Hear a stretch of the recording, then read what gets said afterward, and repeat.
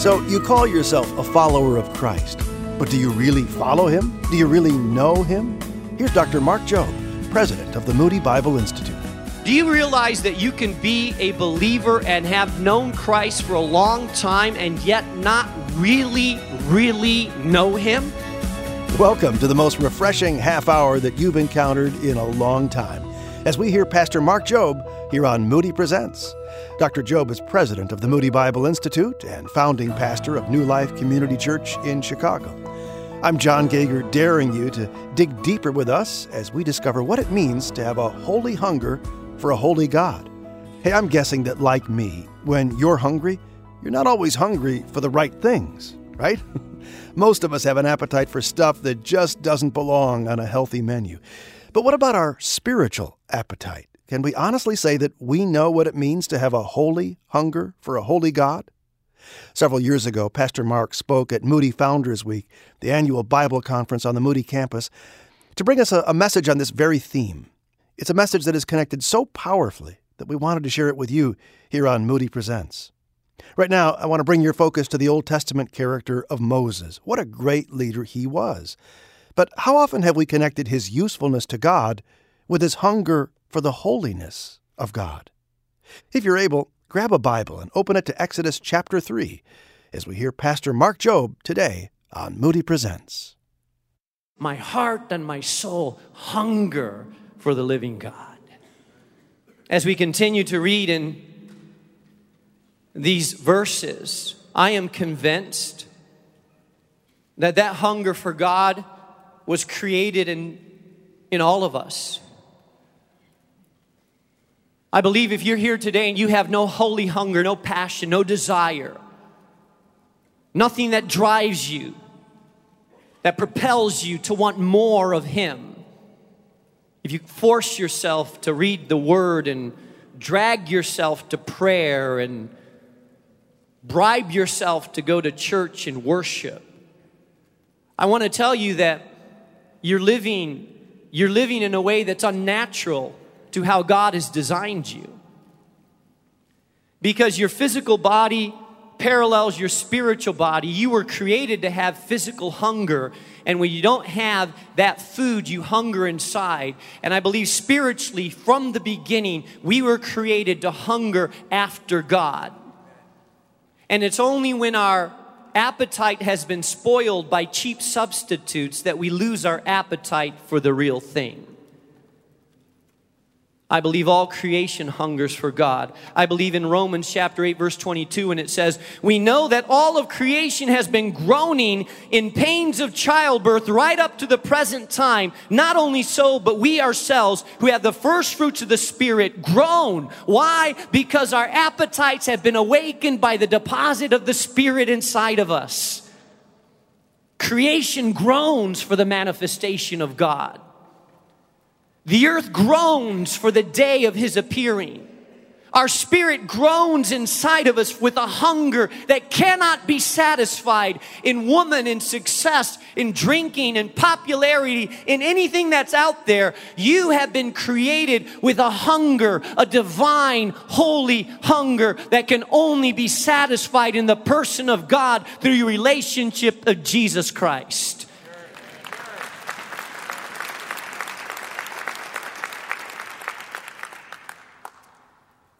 You see, another way that holy hunger affects us is found in the following verses. God replies to Moses in verse 14, and He says, the Lord replied, my presence will go with you, and I will give you rest. Oh, God seems so easy.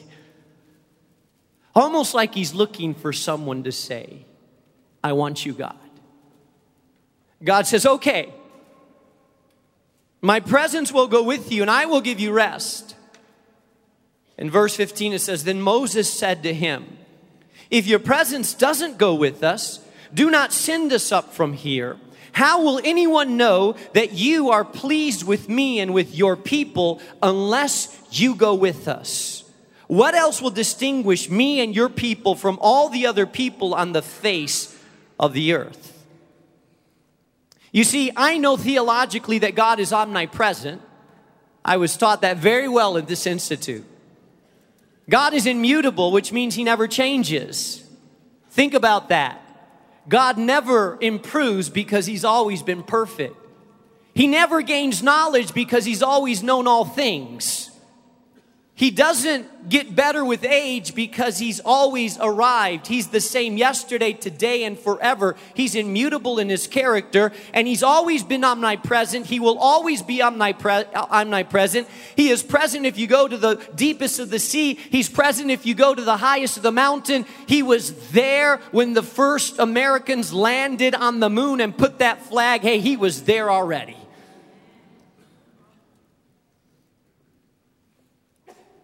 So what is Moses talking about? The presence of God. Oh, I'm not going unless you go with me. Hey, God is present everywhere. He's talking about not just the presence of God in that way. He's talking about the manifest presence of God. You see, God is omnipresent, but He chooses to manifest Himself at times and places in special ways. In the temple, He manifested Himself with Shekinah glory, which means He came down with so much power and so much radiance that the priests who were dedicating the temple had to stop the services because the presence of God interrupted them. Isaiah was praying, and the presence of God came in such manifest power and glory that he had to stop, and he cried out, "Woe is me, for I am a sinner, and I live among a sinful people. I need cleansing." The manifest presence of God. He's present all the time, but there are ways and times in which God shows a portion of His glory, manifests a bit of Himself, and that's exactly what Moses was asking for. Oh God, I want your presence, your tangible manifest presence to go with us. And God, if you don't go, I'm not going anywhere. You know, early on in my ministry, I did not understand this concept and principle. As a young 21-year-old pastor, coming to the city of Chicago with needs all around, issues and problems, and gangs and brokenness, and I thought that I could solve a lot of problems. And it seemed to be working for a while. People seemed to need me. And I felt like, well, here I am, God, ready to help people. And I remember running around and counseling and discipling and leading people to Christ. And Pastor, would you come and pray? And Pastor, would you help this? And Pastor, and as a 21-year-old, yes, oh God, thank you that you have me on your team, right, God? The cockiness of youth. And it was just 6 months into that journey of burning the candle at both ends and running around that I fell sick. I mean, really sick. So sick that I could barely get up and walk. So sick I didn't have insurance. I didn't have a doctor. I just had to get up and preach. And I thought, oh, Lord, help me not to pass out.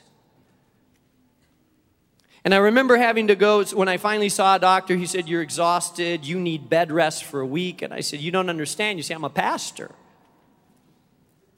The people need me. He said, I don't care what you are, you need to rest. And I remember laying on that couch, crying out to God and saying, God, here I'm trying to serve you. Here I'm trying to do your work, and you knock me out on a couch. I mean, you're supposed to give me power. You're supposed to give me strength. You're supposed to be my source, and instead you let me get sick, and here I am. And have you ever heard that gentle, quiet voice of the Holy Spirit bringing about a little conviction? How many of you know the voice I'm talking about? I sense the voice of God speaking to my heart. Listen, you have been doing your work, not mine. you've been doing it on your power, not mine. I didn't ask you to do that. And I realized that the conviction of the voice of the Holy Spirit was right. That I had been trying to do God's work in my own power, and that it wasn't working. I remember weeping with repentance before God, crying in my sick bed, asking God to forgive me, realizing how proud and self-centered and cocky I had been, thinking that I could even do a dent in the kingdom of God in my own power, when it was really Him and His strength. I realized how little I had invited the presence of God. I realized how little I had prayed. I realized how little importance I'd given to the sensitivity to the Holy Spirit and what He was trying to say and what He wanted to do. I realized that I had spent way too few hours on my knees asking Him to go before, and way too much time jumping into things in my own strength. I vowed on that sickbed, oh God, if I can get up, and if I can serve You, God, I'm going to cherish Your presence more. I'm going to invite You more in. I'm going to walk behind You, not in front of You. I'm going to try to keep in step, not get out of step. I'm going to try to pause and listen. I'm going to try to keep my heart in check. Because, Lord, I want to love Your presence more. You know, down through the years, it's been part of what we've sought to do, and there have been so many times I've jumped ahead and had to say, God, sorry, I forgot. We've planted 14 campuses around the city of Chicago. Pastors from around the country come and they say, so what's your strategy? What's the demographics you study, and how do you go about, what's your system? And I feel a little foolish when we say, but it's like, don't have a system. Truth be told, we say, God, are You doing something? Where are You working? Is there divine activity? If You're moving somewhere, Lord, maybe we can go help You out. We look for divine movement. And sometimes that will come in the way of someone gives us a building, or a bunch of people start coming to Christ in an area. But we step back and we say, God, where are You moving, and where should we go, and what do You want to do? And I've never done demographics. I've never done a study. I've never seen where the greatest growth was happening. It's, God, where are You moving? And let us follow, because what I want more than anything else is the presence of the living God there.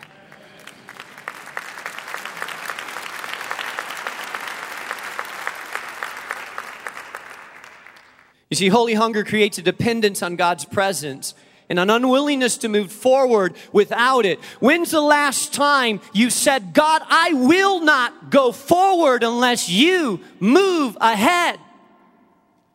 When's the last time you've cried out to the heavens and you say, God, I stay put? I've had some wrestling matches with God, even over this city.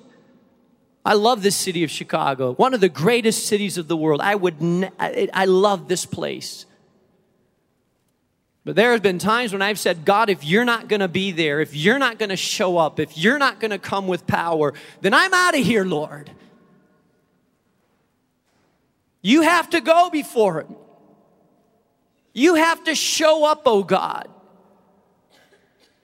And I believe that God looked at Moses and He loved that heart that Moses had, crying out for dependence on God's presence. Listen to me, some of you that are seasoned leaders and ministers and you've walked with God for a long time, the great thing about experience is that you hopefully grow in discernment and maturity. The downside about your experience, the trap of having years under your belt, is that you may end up like a King Asa who learned how to manage leadership, and he knew how to manage crisis and circumstances, and he started depending more on his knowledge and more on his experience than he did look to God. May we grow older but not lose our innocence. May we grow wiser but become more dependent on the power and the presence of the Holy Spirit. May we never lose that hunger and desire for the sweet presence of God to lead us and guide us. Then thirdly, here's what happened. Holy hunger drives us to pursue God with a sacred boldness and a burning passion. Look what it says in verse 18. God says, I'll do what you ask because I'm pleased. Then Moses said, he prayed a prayer, said a statement that only someone half out of their mind would say. Only someone possessed by a passion, a boldness of living and walking. Only someone with deep holy hunger would dare to say this to God. Moses then looks at God as he's speaking and he says, now show me your glory. Now, it's hard to even fathom what Moses was asking of God. Because when we say glory of God, it seems like an ethereal term, a vague statement that we hear in the hymns of old.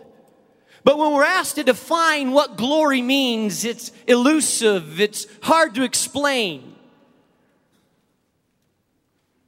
But it's what Moses wanted to see. What is the glory of God? In the New Testament, the word doxa is used. It means beauty, radiance, brilliance. The total manifestation of His attributes. The revelation and manifestation of all that God is. Piper refers to it as the glory of God is the beauty and excellence of His manifold perfections. God's glory is the perfect harmony of all of His attributes into infinitely beautiful and personal being. Another way of saying it, it's the total sum of the attributes of His characteristics. The glory of God is the manifestation of His holiness. It's going public with His holiness.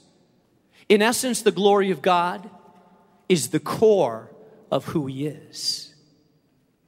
Listen to me. You're in the balcony, look at me. In the back, I want you to hear this. Listen, it's really important. You cannot understand the purposes and plans of God unless you understand and begin to grasp the glory of God. The purposes of God are wrapped around His glory. The plans of God revolve around the orbit of His glory. The salvation of humanity revolves around the essence of the glory of God. Because all throughout Scripture, from the beginning of creation and to the end of creation, it all swirls around this gravitational pull of the glory of God. Because the glory of God is the essence of who He is. It's the manifest beauty of all of His attributes. And at the center of what God wants to do is He wants to reveal Himself. In salvation, He reveals Himself. Through your life, He reveals Himself. Through worship, He's revealing Himself. It's the revelation of who God is that changes you and I.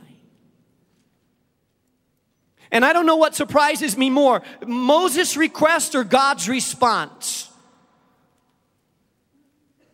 He says, show me your glory.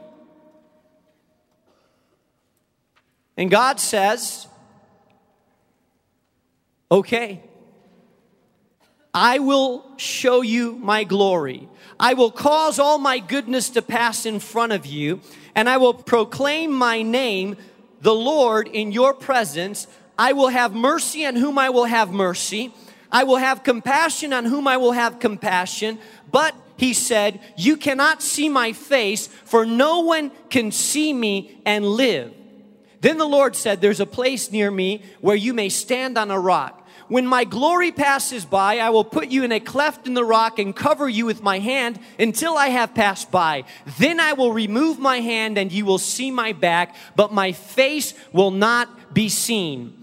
I love the way commentator Matthew Poole puts it. He says, thou shalt see the shadow or obscure delineation of my glory, as much as you can bear, though not as much as you desire.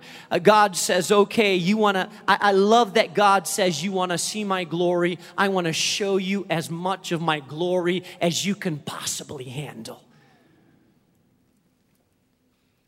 Later on, it tells us that the glory of God began to pass by, and God proclaimed His name. I will have compassion on whom I will have compassion, and have mercy on whom I will have mercy. I will judge who I want to judge. The guilty will not go on. His glory passed by, and as His glory passed by, Moses was hidden in the cleft of the rock so that he could not see the glory of God. And as soon as the glory of God was past in its full magnificence, then the hand of God lifted off of Moses, and all he saw was the train of His glory, the back of His glory. I will show you as much of my glory as you can handle, or as you have a holy hunger for. The Bible tells us in Habakkuk 2:14, for the earth will be filled with the knowledge of the glory of the Lord as the waters cover the sea. When Moses came down from the mountain, he had a problem. He glowed. My kids wonder if he glowed in the dark. He glowed. And he put a veil on his face so that they could not see the fading of that glory. Here's what I want you to understand as we close our time together. You see, in 2 Corinthians chapter 3, verse 17, it explains what was happening there.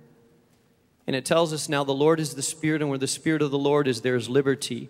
But we all, with unveiled faces, beholding as in a mirror the glory of the Lord, beholding as in a mirror the glory of the Lord, are being what? Transformed. How are we being transformed? We are being transformed when we begin to see His glory. We are being transformed as we begin to gaze at His glory because we have a hunger to know Him, a holy hunger that drives us.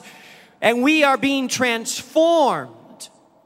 It tells us, unveiled faces, beholding as in a mirror the glory of the Lord, are being transformed into the same image. What image? The image of God, the image of His Son Jesus. And we are being transformed from glory to glory, just as from the Spirit of God. What will change your life more than anything else, what will transform you from the inside out, is continual exposure to the manifest glory of God. You see, some of you say, why don't I change? Some of us never change because we don't hunger for more of Him. There's something that happens in His presence. There's something that happens with holy hunger that causes us to desire more, spend more time with Him, that makes His word more sweet, that makes praises more dear, that causes us to be still and know that He is God. There's something that occurs when we've tasted and seen that God is good that makes us hunger and desire more of Him. And a strange thing begins to occur. The more you hunger for God, the less you hunger for the things that compete with God. What a memorable close to our message with Pastor Mark Jobe here on Moody Presents. Let me share that last sentence of his one more time. The more you hunger for God, the less you hunger for the things that compete with God. And moments ago, Mark pointed out that you and I can't really understand the purposes of God until we understand His glory. And that begins with your salvation encounter. So let me ask, have you ever actually asked Christ to be the leader of your life? the forgiver of your sins? If you'd like to, but maybe you've got some questions, well, talk to a volunteer right now who would love to talk with you at 888-NEED-HIM. There's no cost, no obligation. Nobody's going to try and sell you anything. So take that next step and begin a relationship with Christ when you call 888-NEED-HIM. A quick question, were you able to connect with Founders Week last week? The week-long Bible conference here at Moody Bible Institute? If not, good news, we're going to feature Pastor Mark Job's urgent message, Unshaken, next week.